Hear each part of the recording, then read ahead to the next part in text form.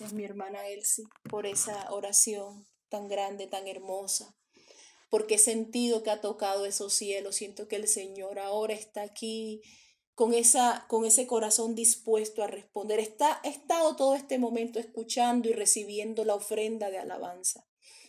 En estos días se sabe que hemos estado hablando de nuestro tema grande, que es el robo, pero a su vez hemos también estado tratando un robo específico. Entonces, ¿quién se acuerda de cuál es ese robo?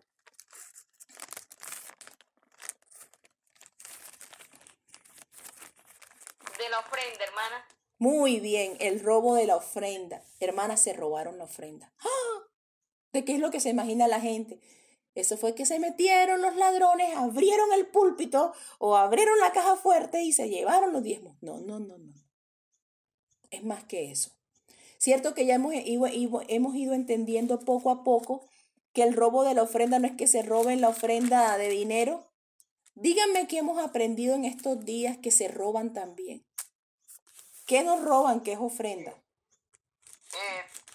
Hermana, disculpe, yo no he estado en estos días, pero ¿Sí? se me ha venido como la mente, como la ofrenda, o sea, el robo espiritual.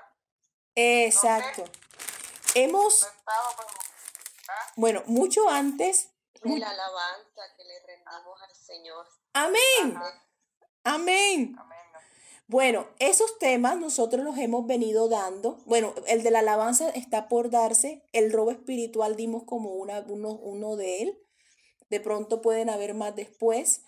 Pero en estos días hemos estado tratando, primeramente, qué es la ofrenda, estableciendo la diferencia entre qué es la ofrenda y qué es el sacrificio.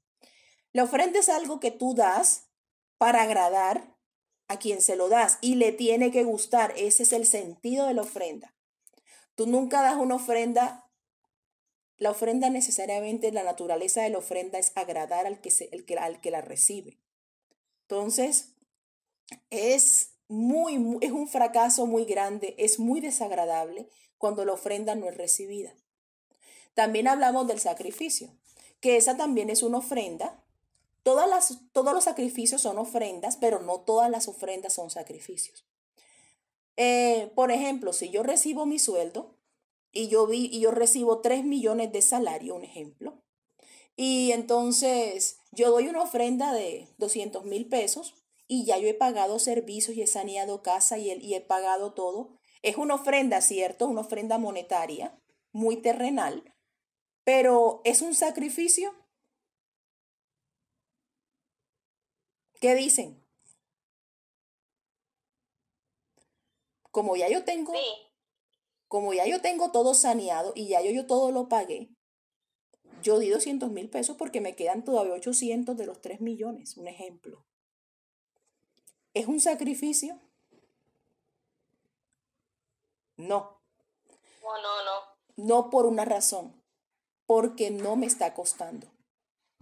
Eso cuando una persona va a tener que dar el diezmo y dice, no me alcanza el dinero, eso sí es un sacrificio. Pero hablando de cosas monetarias que realmente son una pequeña rama, son una pequeña porción de lo que realmente es la ofrenda.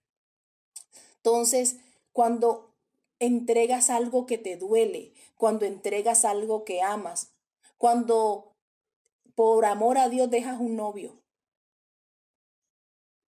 un ejemplo, las solteras, o cuando por amor a Dios, sabiendo que tu hijo le va a doler, le quitas los videojuegos, pero se los quitas así. Para ti es un sacrificio porque lo vas a ver llorando. Tú no es que estés en los videojuegos, pero él sí. Y lo vas a ver en dolor, lo vas a ver sufriendo y tú dices, se me va a perder, ahora se va a rebeldizar contra mí. Pero tú lo hiciste. Eso es un sacrificio. Porque salió, te costó. Entonces tuvimos una prédica hermosa. Esa prédica me cayó, fue a mí así como quien le echan todo el balde. la de la ofrenda de los hijos. Miren lo que nosotros hemos dado ya en devocionales pasados. La ofrenda de la vida. Cuando tú le ofreces a Dios tu vida, como cuando con tu vida haces cosas como David, que Dando la ofrenda se puso a danzar, le dio del vigor que él tenía, del ánimo. Esa es otra. Cuando, el ánimo, el ánimo también tiene que ver con la parte emocional, esa fue otra enseñanza que tuvimos. Cuando le ofrecemos a Dios la alegría, las lágrimas, la impotencia, cuando le damos todo. También estuvimos hablando de la ofrenda del tiempo, ¿sí?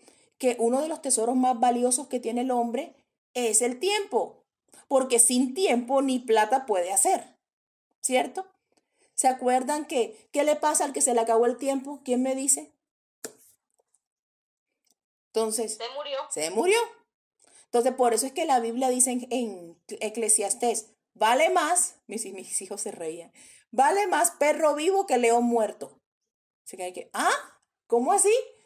Entonces dice la una, espérate, es que el perro está vivo, exacto. ¿Para qué le sirven la melena y los músculos y los colmillotes si está muerto? Si se le acabó el tiempo. Entonces, el tiempo es el tesoro más valioso que Dios le entrega al ser humano. Y ahí tiene que ver él cómo lo administra. ¿Sí? Si yo me paso el tiempo detrás de alguien o me paso el tiempo viendo lo que otro hace o me paso el tiempo escuchando mi alabanza favorita y no hago más nada sino eso, no le estoy dando ofrenda a Dios. Hablamos del diezmo del tiempo. ¿Quién se acuerda del diezmo del tiempo? Entonces, un día tiene 24 horas y dedicarle el 10% de las 24 horas. el 10% de las 2 horas 4 minutos, algo así. 2 horas 24 minutos. Entonces, nosotros no solo nos roban, en verdad le robamos a Dios porque la Biblia dice que el que no le da a Dios lo que es de él le está robando. Y todo el mundo lo encamina hacia el dinero. No, es que la ofrenda, no. Yo te digo una cosa, hay mucha gente que es cumplida con el diezmo, pero el corazón es de ellos. Y eso sí no se lo dan ni en chiste al Señor. Porque es de ellos, están en su disfrute, están en su plenitud. Pero cuando ya la carne pierde el vigor, ay, ¿yo qué he hecho? Ahí viene el remordimiento, porque no le diste el ánimo.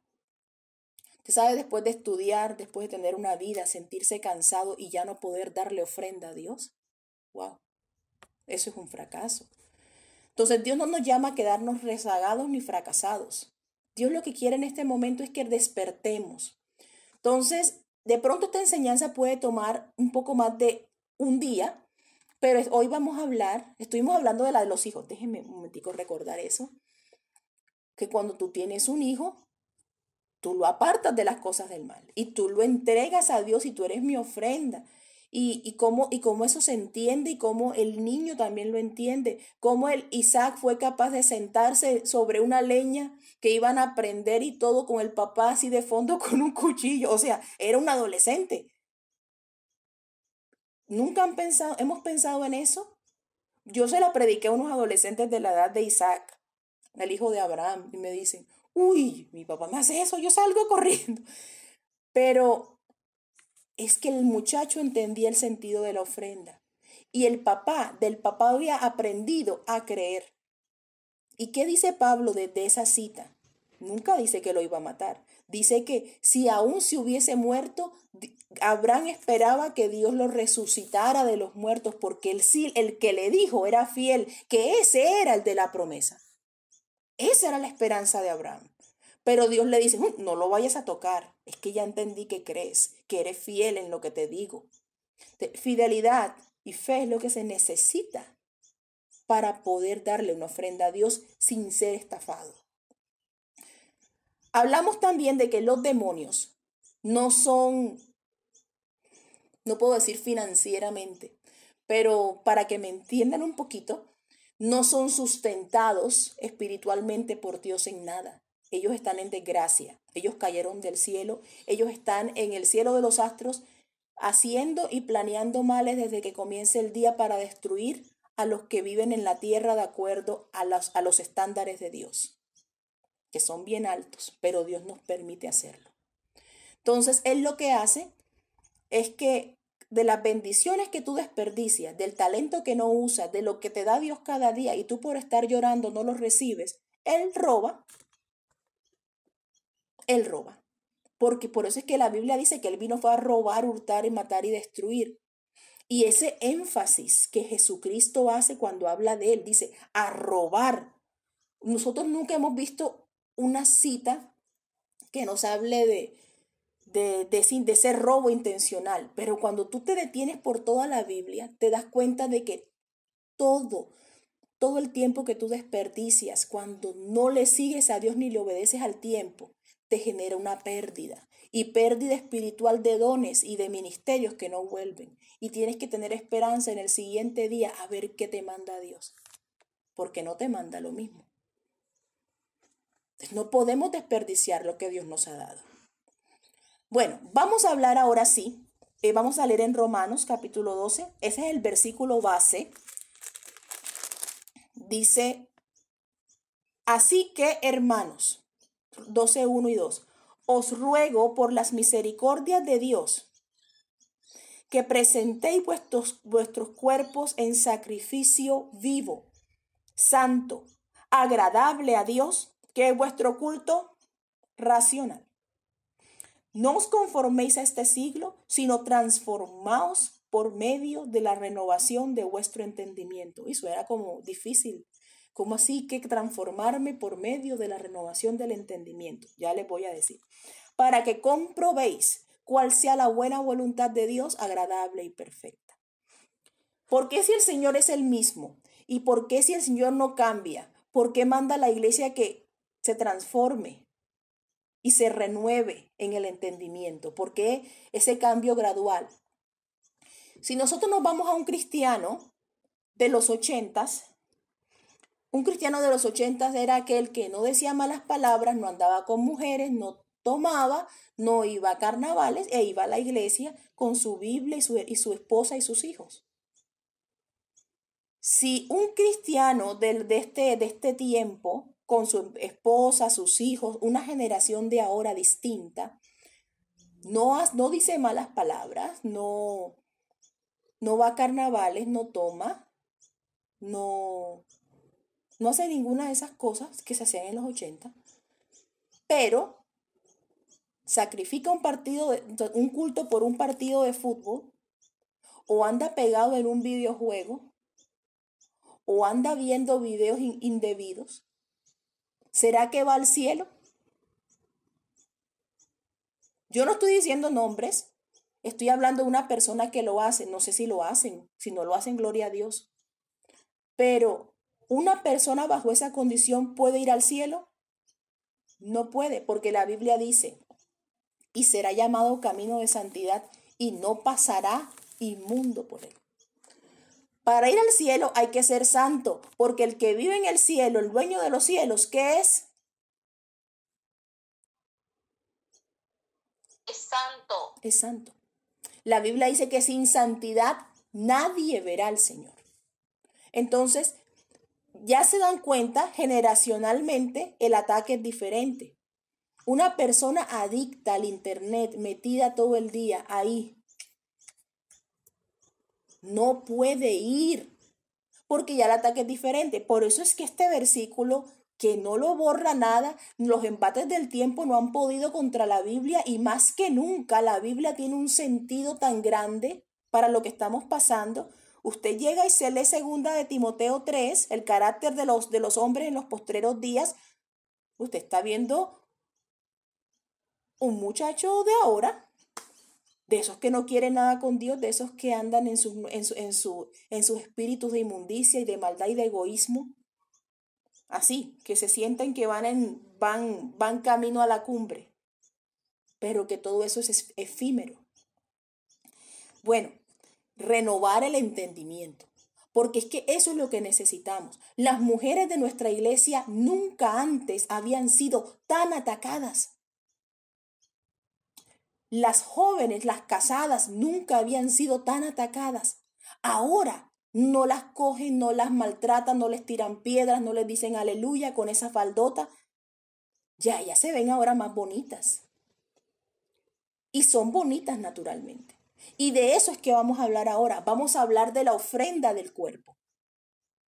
¿Qué es el cuerpo? Porque es que la Biblia te está diciendo aquí que presentes tu cuerpo.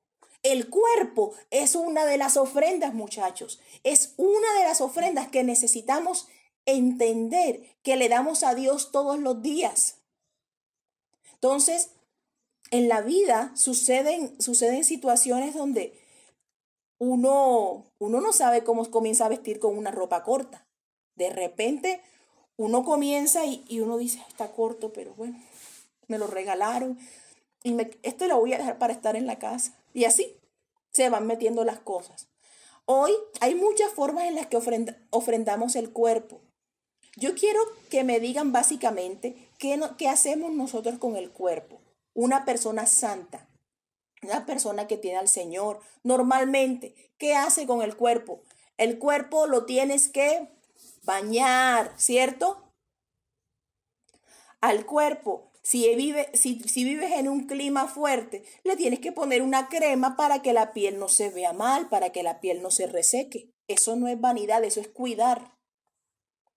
¿No ves que tú eres templo del Espíritu Santo? Ahí vive el Espíritu Santo. Entonces tú tienes que cuidar la casa. Entonces hay que tener en cuenta ciertos límites de cómo se maneja el cuerpo, de cómo se cuida el cuerpo. El cuerpo es una de las cosas más tendientes a llevarnos a la salvación o apartarnos de ella. Porque el cuerpo es lo que la gente está viendo. Y tu cuerpo refleja tu nivel de comunión con Dios. Miren, Jesucristo se fue a los cielos para llenarlo todo, pero dejó el Espíritu Santo viviendo ¿dónde? ¿Quién me dice dónde vive el Espíritu Santo? Deme la dirección del Espíritu Santo. Somos templo de Él. Amén. Sencillo.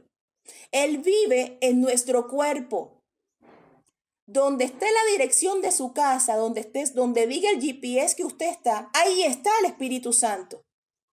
Entonces, el Espíritu Santo mora en cuerpos. Se los voy a leer con mucho cariño. Ahí voy. Primera de Corintios, capítulo 3. Dice que el fundamento de nosotros es Jesucristo. Porque dice, voy a leer en el nombre de Jesús 3 desde el 11. Porque nadie puede poner otro fundamento que el que está puesto, el cual es Jesucristo. Si sobre este fundamento alguno edificare oro, plata, piedras preciosas, madera, heno, hojarasca, la obra de cada uno se hará manifiesta, porque el día la declarará, pues por el fuego será revelada. Y la obra de cada uno, cual sea, el fuego la probará. Entonces, el fundamento, qué bonito piso tenemos, qué bonita lugar donde afirmarnos. Por eso es que la alabanza dice, del cielo inmundo me levantó. ¿Y qué dice? En una roca me afirmó, porque la roca es Jesucristo. Y ahí uno sobreedifica. Tú eres el que pones los ladrillos de tu vida. Y puedes hacerlos, tienes lícito hacerlos de oro, hacerlos de hojarasca, hacerlos de madera, pero algún día va a pasar fuego por tu obra. Y cuando pase el fuego, dime qué es lo que queda. Madera, oro, heno, hojarasca, plata. Dime qué es lo que queda. Entonces es importante. Tú le puedes dar a Dios. Tú no sabes que cada vez que tú te bañas y tú te arreglas, te secas, te pones la ropa, tú le estás dando una ofrenda a Dios con lo que te estás poniendo por la forma en que luces.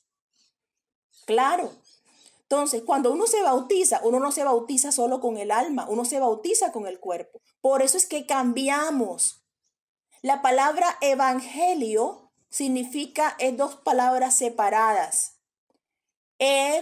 O sea, B pequeña que antes era U en griego, que dicen y que eu. Eu en griego significa eso que me cambió la vida, eso que me hizo el día. ¿Ustedes se acuerdan del testimonio que yo les contaba de que me hizo el día?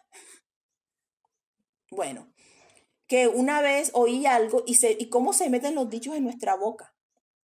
Y casi lo digo. Y cuando quedé así, el Señor me dijo, ¿Quién es el que te hace el día a ti? Uy, hermana, qué vergüenza con el Espíritu Santo. Qué pena. Yo le hago dígame sí o no. ¿A usted alguna vez le ha dado pena con el Espíritu Santo? ¿Alguna vez ha sentido así? Amén. Qué pena. Amén. Cuando usted le da pena con el Espíritu Santo, no se sienta mal, siéntase que usted tiene una relación con él. Porque los ídolos, los que adoran ídolos, los idólatras, ¿cómo les va a dar pena con un pedazo de piedra? ¿Cómo les va a dar pena con un trozo de madera? Si ese tiesto ni piensa.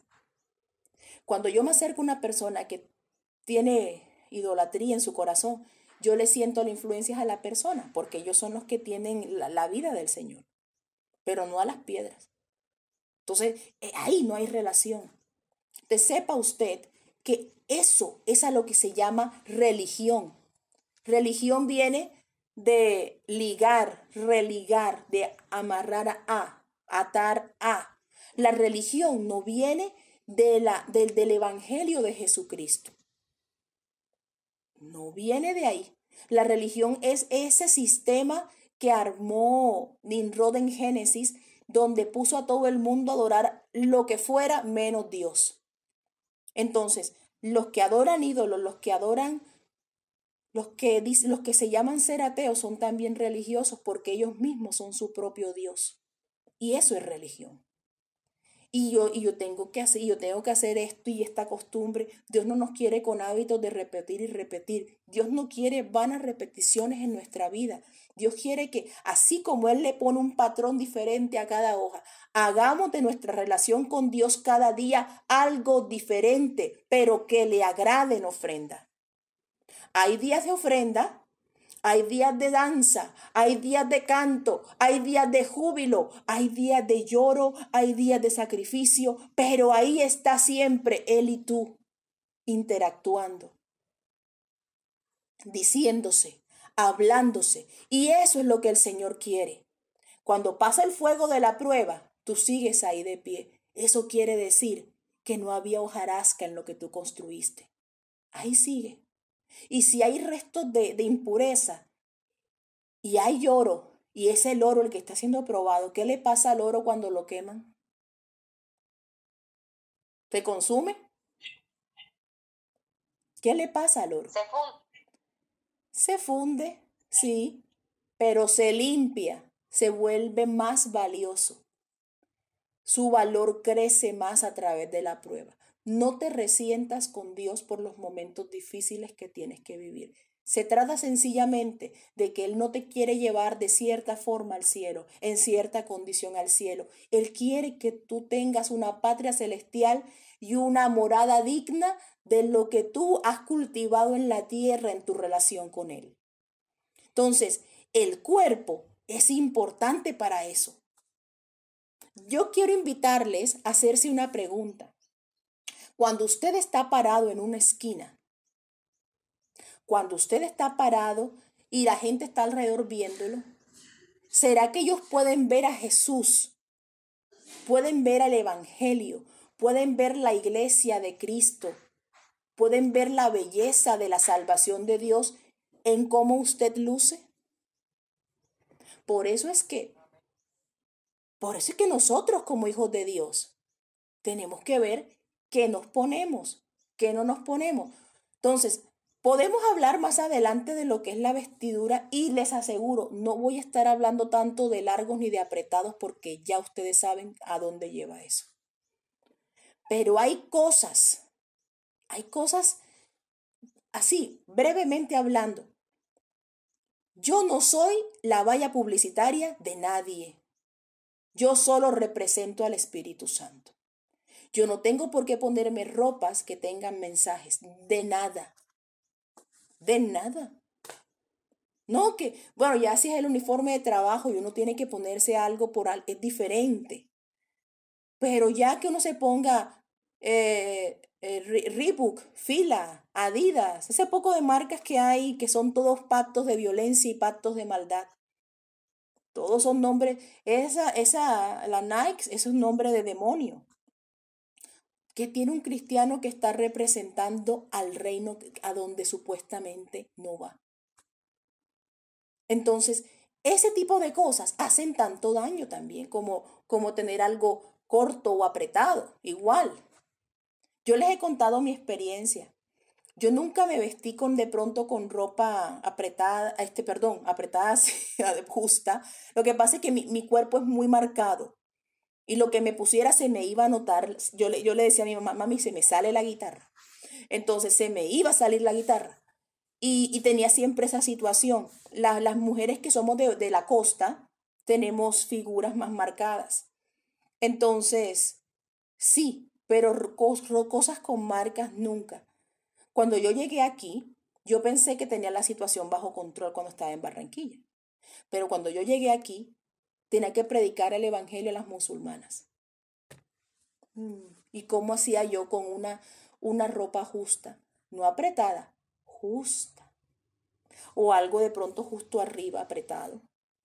¿Cómo que ustedes creen que no da pena con Dios irle a predicar a una mujer que necesita a Dios con una presentación de esas? Tenía falda, pero tenía que bajarle al asunto. Entonces el Señor, me sentía mal, empezó el Señor a tratar conmigo y comencé a enseñarles y comenzó a pasar algo en mi vida personalmente. Había ropa que me daba paz y había ropa que me atormentaba. Y yo decía, no, esa ropa no me la puedo poner. Yo tengo que guardarme para mi esposo, a mí me pueden mirar y decir, bueno, una hermana qué bonita se ve con su ropa, pero ya ir a provocar a mi hermano o a la persona que está alrededor o a darle el mensaje equivocado a una mujer que está buscando de Dios desesperadamente, no, yo no me meto en ese problema porque estoy comprometiendo la salvación de esa persona y se puede condenar solo por el evangelio que le estoy predicando. Ahí tenía que tener cuidado. Bueno, el maquillaje es algo que uno sabe que está mal. El maquillaje es algo que está en el cuerpo que no está en el cuerpo de la mujer. El maquillaje, básicamente, Hermana, ¿sí? yo le digo, disculpe un momentico, hermana, que me interrumpa. Pasa que el celular mío tiene bastante problema en la batería y ya va por 10, pero yo, si se me apaga el celular cuando vayan a orar, quiero que oren bastante por mí, por mis hijos, que yo oro acá por ustedes también, hermana. Amén. Yo lo voy a seguir escuchando, pero el celular se me está apagando. Amén. Bueno, Oremos hermana, que no se apague. todo. Oremos que no se apague, mi hermana. Bueno, mi hermana Nidia, sigue, vamos a seguir. Y el Espíritu Santo, y está el Espíritu Santo tratando. Pero como mujeres de Dios, somos de Dios. A veces nuestro propio esposo nos habla. Yo, ay, no. Te va a decir algo que tú no quieres oír. Lo vas a ignorar. Eso es una falta de respeto. No puedes hacerlo. Tienes que enfrentar lo que te va a decir. Porque te está pidiendo algo así no te guste. Entonces, con el Espíritu Santo también intentamos hacer lo mismo. Así sí sabemos que el maquillaje está mal. Pero cuando yo le dije al Señor, Señor, llévame por sendas donde yo me convierta. Déjame convertir mi corazón a Dios. Déjame cambiar, déjame caer en ese océano de tu presencia donde yo pueda entender aún más de esto de la ofrenda. Y empezamos a hablar del maquillaje, conversar con él. El maquillaje es un acto de rebeldía. El maquillaje es una sublevación contra el Espíritu de Dios, contra Dios como creador tuyo. Cuando nosotros analizamos la tierra, ustedes saben los colores de las razas, ¿verdad? Ustedes saben que hay gente color oscuro, hay gente clara, blanca, hay unos que son amarillitos, así como yo, hay otros que son rojitos, coloraditos, otros son morenitos, otros son canela. Bueno, todos esos colores juntos son los colores de la tierra. Cuando cuando Nimrod hace a la gente pecar y se van para allá a hacer la torre de Babel y hay la confusión de lenguas, la tierra es rota. ¡Pum! Antes de que eso pase, ellos tenían que dispersarse y ellos no obedecieron, por eso hacen la torre. Y en ese acto de rebeldía, ellos son dispersados bajo lenguas. Entonces Dios usó dos formas de marcar a los hombres cuando fue la tierra repartida. Ya ellos eran idólatras en el tiempo de la Torre de Babel. Toda esa idolatría se la llevaron a los diferentes rincones del mundo. Por eso es que usted ve que desde el indígena más nómada del Amazonas hasta los romanos, los griegos, los aborígenes australianos, todos adoran ídolos, porque todo el mundo se llevó esa semilla de la idolatría. Pero otra forma que Dios usó para marcar al ser humano fueron las razas. Entonces, de las siguientes generaciones, una vez ya ellos se dispersan, empiezan a salir bebés con diferentes colores, diferentes facciones, diferentes características, y ya la raza comienza a dispersarse. ¿Por qué? Para Dios era importante que cada uno tuviera su tierra, para Dios era importante que cada uno tuviera su territorio. Entonces, no puedes tú llegar a Australia, donde todos eran aborígenes oscuros, con los ojos rasgados, con cara de asiático, diciendo que eres de acá. No, es que es nacionalizado. Si llega un africano que está jugando en un torneo de Alemania, no, que él es alemán. Ah, pero sí, en la mente de uno, enseguida nacionalizado, porque es que Dios nos hizo pertenecer al territorio de donde somos originalmente. Y así Dios va a juzgar las naciones, por cómo Él las distribuyó, por cómo Él las ha hecho. Bueno, y esas marcas están en uno. Y cuando tú ves una persona de pronto que se pinta el cabello de color rosado, azul, o llega o se pone, se modifica la piel, se ponen tatuajes, esos son sublevaciones contra Dios. Si Dios te dio un color de labios, si Dios te dio un color de ojos, un color de cabello, y ya yo con ese modo yo le enseño a los niños pequeños, les digo, el día que tú veas una persona con el cabello azul, rosado o lila, ya tú sabes que eso no lo hizo Dios. ¿Qué colores tenemos nosotros? Los del polvo de la tierra. Si usted se va a analizar todos los tipos de tierra que hay en el mundo, todas tienen los tipos de color de la piel del ser humano. Entonces, esas son ofrendas delante de Dios. Cuando una mujer va maquillada delante de Dios, va modificada. Porque ese fue la base del pecado en los días de Noé, por la cual se dio el diluvio. Ellos cometieron mucho pecado de modificación. Se modificaban genéticamente los cuerpos, se modificaban, empezaban a hacer cosas espantosas. Ellos, dice la Biblia que hubieron unos ángeles que se unieron a las mujeres de la tierra y las embarazaron. Y de ahí es que salen la raza de los gigantes. Usted se da cuenta con Goliat. Goliat tenía no 5 dedos en cada mano, tenía 6. Entonces tenía 24 dedos por todo. Porque así, a ese punto llegaron las modificaciones. El mismo hombre comenzó a trazar ese destino de pecado que se refleja claramente en el cuerpo. Entonces, el cuerpo refleja lo que hay en el corazón. El cuerpo refleja las intenciones del corazón. Entonces, si una mujer se pone una ropa muy corta o un escote muy pronunciado, no que me voy a ver con alguien, ella tiene una intención con ese alguien. Y si no va a ver a ningún alguien, pues también tiene una intención. Y las mujeres saben que van a llamar la atención. Entonces, el maquillaje lo que hace es crear una falsa belleza.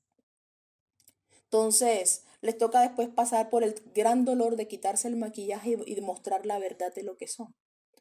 Las hijas de Dios estamos llamadas a depender de la gracia de Dios en todo, no a descuidarnos, a depender de la gracia de Dios y a seguir siendo hermosas para Él y para el mundo, porque el Evangelio es belleza y eso es lo que tenemos que proyectarle al mundo al mismo tiempo.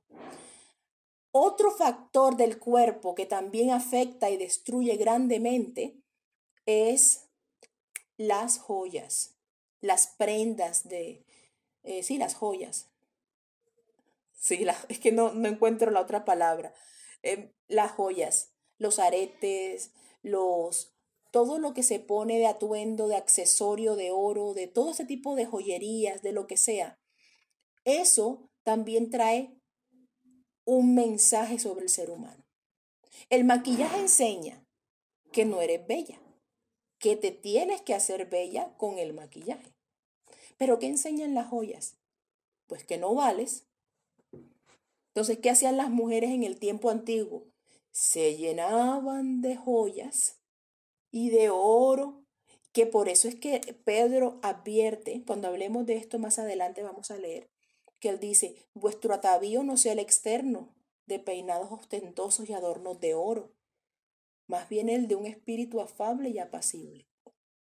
Yo digo una cosa, por ejemplo, una mujer que ya logró captar la atención de un hombre, y un hombre que no le conviene, y es cristiana y es una hija de Dios. Y como está soltera, pues tengo que llamar la atención, tengo que atraer. Cuando ella atrae, no lo dice, pero lo está haciendo con los actos. Cuando ya atrae y ya tiene a uno ahí listo para ella y no tiene ningún temor de Dios aquella persona, ¿ahora qué vas a hacer? A irte al fango, a irte a la destrucción, a que lleguen unas manos impuras a profanar lo que Dios limpió, para después ir a la presencia de Dios, ven y arréglame y límpiame. Mire, el arte de los hijos de Dios es evitar el pecado. Ni siquiera te acerques, evítalo. Si a mí me dicen, no, que es que allá abajo hay como un fango y es resbaloso, yo el límite se lo pongo a los niños unos pasos antes y bien cerrado, que no se les ocurra ni volarse a averiguar qué hay. Eso es lo que uno tiene que hacer consigo mismo. Poner límites más allá del pecado. Ir antes del momento en que alguien te está proponiendo algo indebido. ¿Por qué? Porque es que este cuerpo le pertenece a Dios. Este cuerpo le pertenece a Jesucristo. Hace poco, bueno, hace ratico ya vi a alguien aquí cuando llega, usted viera cuando llega un latino a estos países, aquí a Australia, ellos, ustedes vieran, parece un documental de vida salvaje, de verdad. Todo el mundo van todos los sábados a bares y empiezan a conocerse entre tú eres de qué país, tú eres del otro, tú eres de aquel, y entonces los australianos son los preferidos porque con eso obtienen la visa. Es una cosa bien desagradable. Y entonces comienzan a vender, a regalar sus cuerpos de esa forma y a mostrarse y a querer salir y a querer. Mire, aquí es fácil que la gente se pierda porque no los están viendo, no están en sus países. Entonces, ¿dónde queda ese ofrecimiento que tú le diste a Dios del cuerpo? Mira lo que pasó con José, bajo unos hermanos que conocieron el mismo Dios que él tenía, teniendo la misma promesa, lo venden de esclavo. Ya cuando sientes que lo has perdido todo, que no tienes ni siquiera la posibilidad de acercarte a Dios porque te tienen el tiempo consumido, te tienen haciendo una cosa y la otra. Y llega una mujer a ofrecerle su cuerpo para acostarse con él. ¿Y cuál es la reacción de José? Oye, le pasó de todo. Cualquier persona hubiera de pronto dicho que no quiere seguir más a Dios porque Dios le había hecho esto. Pero su reacción del alma fue, yo no voy a cometer ese pecado contra Dios. Yo no voy a fallarle al Dios de mis padres porque tú. No, aún en esclavitud su cuerpo fue valioso. Ahí hubiera quedado. De, de, de alguna manera Dios hubiera libertado, hubiera seguido obrando en la vida de Israel. Pero él tomó la mejor elección. Donde no la hubiera tomado, hubiera quedado ahí como el amante de una mujer y un esclavo para siempre. Pero Dios lo quería de gobernante. Cada vez que tú rechazas, cada vez que tú echas de menos lo que el mundo te ofrece, algo más grande se está construyendo de Dios para ti en los cielos, que se va a manifestar pronto. Nosotros nunca perdemos, un cristiano nunca pierde. Ellos porque en el mundo de las tinieblas les toca robar para poder coger lo que le quitan a los demás y hacerles un mundo de fantasía. Mundos creados a través de de televisión, de medios de comunicación, de que van atacando el cuerpo y van tocando las fibras de las personas. ¿Ustedes creen que las novelas no son un ataque al cuerpo? Eso es uno de los ataques más grandes que han habido en el mundo. Una verdadera cristiana no debe ver novelas. Y uno lo entiende a veces muy tarde, muy tarde. Pero son cosas que van destruyendo la carne. De ahí se toman los dichos, los ejemplos de maldad, las formas de vestir. Ay, salió esa moda. ¿Tú crees que Dios te quiere a ti con esa moda? No, pero es que no tienes escote. Es que Dios nunca quiso que te hubieras sentado a ver eso. Entonces, reaccionaban siempre las hermanas en la iglesia cuando el pastor les hablaba en mi niñez. Ay, no vean novelas y se reían con risa, pero seguían haciéndolo. ¿Y cuántas hijas, cuántos hijos no cayeron en fornicación, no cayeron en pecado porque dejaron entrar a esa zorra de las novelas en la vida de ellos, donde su esposo aprendió a adulterar y les dejó donde ellos mismos empezaron a irrespetarse? Mire nada más esa actitud en la que los hijos, miren las películas de Estados Unidos. Les voy a invitar a recordar escenas. Siempre sale a veces la mayoría de las veces en las películas de familia, sale un joven adolescente o preadolescente o posiblemente niño, gritando a sus padres, sí, tata, y lo que le dice una frase al papá, tú eres un fracasado o cualquier cosa así, tata, y le grita, y se va corriendo y se tira, y va, abre la puerta de su cuarto y ¡pum! Se tira a la cama, ¿cierto? Eso, yo quiero que alguien abra el micrófono y me diga si eso no pasa en las películas o es que yo me lo estoy inventando. Sí pasa. En casi todos los adolescentes se tiran a la cama. Y esa escena la repiten todos los niños de Latinoamérica porque la vieron y la aprenden. Resulta que aquí en la casa hay reglas de amor. Y cuando Dios te deja ver algo, hazlo. Hazlo.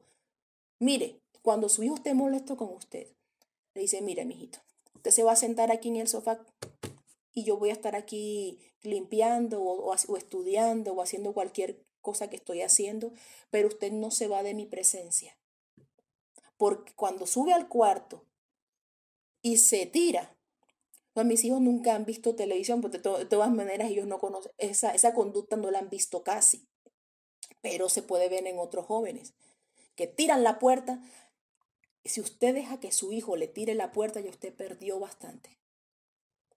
Le tiran la puerta, se tiran en el cuarto y Satanás queda en el cuarto de ese niño dándole en la cabeza.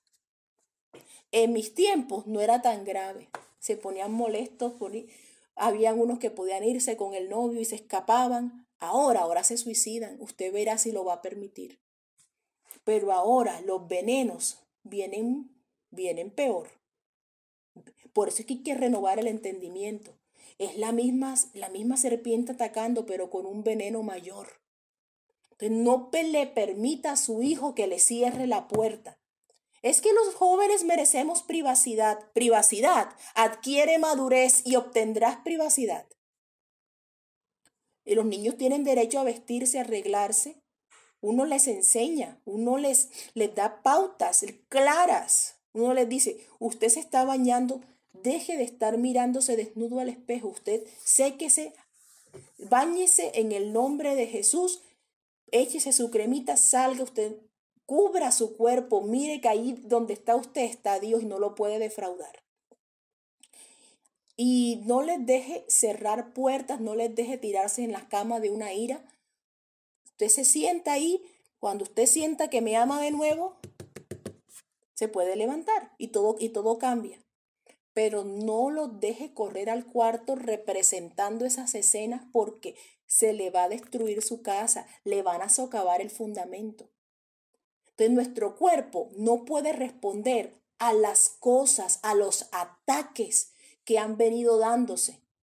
Otra cosita, todo lo voy a mencionar hoy someramente, pero van a ver, hay cosas que de pronto las voy a tratar con más profundidad después. Hay una más que es que la quiero comenzar a tratar a través de una pregunta. Hermanas, cuando uno se bautiza y se convierte al Señor, ¿qué le entrega uno a Dios? ¿Quién me dice? ¿Qué le da uno a Dios? Todo, hermana, todo. ¿El alma? Amén. ¿La carne? Amén. Y cuando yo doy la carne, también doy las vísceras, mi sistema, todo, todo, todo, todo. Todo, hermana, todo. Bueno, bueno. Inclusive, hermanos, lo que nosotros consumimos representa lo que somos como hijos de Dios. Yo no me pinto en ningún momento a los discípulos pegados a una publicidad de McDonald's o de KFC, así, uy, no, que nos están dando un combo de hamburguesa con no sé cuándo. ¿Usted se imagina a los discípulos haciendo eso? Solo piénselo. No, imagínate. Y acá comemos esto y comemos lo. No. El Hijo de Dios desarrolla, apenas se convierte, él desarrolla una precaución. Así se le llamaba una generación de cristianos llamados los puritanos, le llamaban precaución, pero se llama santidad bíblicamente. Esa precaución de que, bueno, la Biblia dice que no podemos comer ahogado ni sangre, no vamos a comer nada de sangre ni de ahogado, pero eso, si usted sabe que hay alimentos procesados que destruyen el sistema digestivo porque le han puesto tantos conservantes, tantos químicos, tantas sustancias que potencialmente causan daños y cánceres al cuerpo y otro tipo de úlceras, ¿usted se la comería? Esas empresas a las que no se puede llamar restaurantes, porque ellas cogen y tiran sacos de pollitos, de animalitos, a molerlos. Eso es un sacrificio satánico. Tal cual. Ustedes saben qué hacen los satánicos. Ni siquiera, no hablemos de satánicos, vamos a hablar de serpientes. Yo conocí a alguien que tenía una serpiente y me decía, ay, no, y la serpiente tengo que alimentarla ahora que llegue. Y yo, ay, que no puede comer sola. No, no, no puede, porque tengo que tirarle los ratoncitos vivos para que ella los vea vivos y se los coma, porque si ella no come nada muerto, todo lo come con la sangre caliente. Esa es la naturaleza, por eso es que ese animal fue el usado para el propósito de meter el mal en la tierra. Entonces, eso mismo hacen los que sacrifican cosas al mal. Todo es entregando sangre caliente de niños, de adolescentes. Ahora el 31 de octubre me imagino que fue otro día también para ellos de ese tipo de cosas. Bueno, entonces lo que hacen esas empresas de comida es que cogen a esos animalitos y los matan así, los meten vivos, a molerlos. Y con eso, con eso hacen las salchichas de pollo, con eso hacen los embutidos, con eso. Esos animalitos, ellos son producidos no bajo condiciones naturales donde ellos están en el campo, que corren, que comen el gusanito, que están bajo el sol. Esa clase de animales no ha visto el sol. Ellos tienen un dolor y un estrés como seres vivos. El deber de la creación es adorar a Dios y lo hace un pollo y una vaca mejor que muchos seres humanos a veces. Y esos animales no pueden ver la luz del sol, no pueden, tienen esa ansiedad, ese estrés, y bajo el estrés que tienen y bajo el estrés de la muerte, los matan, los sacrifican, los trituran, los vuelven un embutido, y el que se come eso, científicamente lo han dicho, consume el estrés que tenían esos animales cuando fueron sacrificados. Entonces, existen herencias espirituales. Por ejemplo, vamos a hablar un ejemplo de herencia espiritual. En México perdió más de la mitad de su territorio porque Estados Unidos lo tiene en su mapa. Entonces, usted sabe que en Estados Unidos hay muchos nombres de ciudades y de estados con nombres en español. Por ejemplo, Texas, San Diego, California, Los Ángeles, porque eso era México. Entonces ellos viven en esa tierra, es eso, Estados Unidos de Norteamérica, se establecieron ahí, pero no solo roban la tierra, no solo la toman por invasión o por lo que sea, sino que también heredan las condiciones espirituales de esa tierra. México es una tierra de violencia. Ahí se da bastante violencia. Los aztecas eran gente violenta que mataba con sacrificios atroces a sus víctimas. Por eso es que la violencia en Estados Unidos no cesa en las escuelas, porque es una herencia que ellos tomaron espiritualmente. ¿Quieres la tierra? Bueno, la tierra te va con todo. Entonces, espiritualmente, cuando algo muere, cuando algo es robado, el que roba, el que se queda con la posesión, recibe el mal que había sobre eso que se ha robado. Entonces, las vacas en ese tipo de empresas, vacas que no ven la luz tampoco. El estiércol sube hasta las patas y para después ser tiradas y sacrificadas. Entonces les dan diferentes clases les dan penicilina para evitar infecciones y la gente se pueda comer las carnes en la hamburguesa. Entonces, yo les dejo así pensando. En el tiempo de la Biblia, habían también, la gente cocinaba para los ídolos. ¿Qué le hace pensar a usted que ahora no lo hacen? Ahora lo hacen y lo hacen más, porque lo hacen bajo pactos. Entonces, en el tiempo bíblico se cocinaba para los ídolos, cogían a una vaca, free range, como se llama, free range significa que una vaca de granja normal. Entonces la cogen, la ponen aparte y le cortan la garganta delante de un ídolo y entonces por eso era que Daniel no quería contaminarse con la comida del rey. Porque eran vacas y eran ídolos pasados por los ídolos. Su sangre, la sangre que salía de esa bestia, era entregada a los ídolos como sangre caliente, como lo les estoy diciendo. Entonces, nosotros tenemos que tener un cuidado de guardarnos hasta en nuestros órganos. Es extraño, no se predica de a mucho de este tipo de temas, pero la santidad también consiste en guardar nuestro cuerpo, porque esta es la ofrenda. Si el Señor ahorita mismo hiciera un escáner, o sencillamente, Él no necesita un escáner, Él te mira. Si el Señor te mirara en este momento, ¿qué tienes tú por dentro? ¿Qué encontraría? ¿Qué tomaste? ¿Qué consumiste? ¿Se puede decir que esas vísceras pertenecen a un hijo de Dios? ¿Se puede decir que era un creyente? ¿Se puede decir, usted sabe, la condición de salud de alguien que no fuma, que no toma? Da hijos sanos, da hijos fuertes. Y esa es la forma en que Dios obra poderosamente en las vidas de sus siervos. Entonces, hermanos, quiero llevarlos a esto, quiero llevarlos a que seamos santos desde nuestro cuerpo. Vamos a seguir hablando de esto más adelante y por ahora vamos a dar gracias a Dios por todo lo que Él ha hecho. Solo quiero dejarles un poquito de todo para que usted piense cómo está mi cuerpo. ¿De verdad me he cuidado? El aroma del cuerpo, la limpieza del cuerpo. Elementos importantes que eran fundamentales hasta para los sacerdotes de la antigüedad. Usted es un sacerdote de Dios. ¿Usted cree que un sacerdote de Dios va a estar sucio o con mal olor? Ese debe estar más que los demás, limpio. No tenía derecho ni a sudar en el santuario. Yo no le estoy diciendo que se vaya a los extremos de un sacrificio de esos. Le estoy diciendo que refleje a Jesucristo. Entonces vamos a darle gracias a Dios y vamos a meditar en todo esto.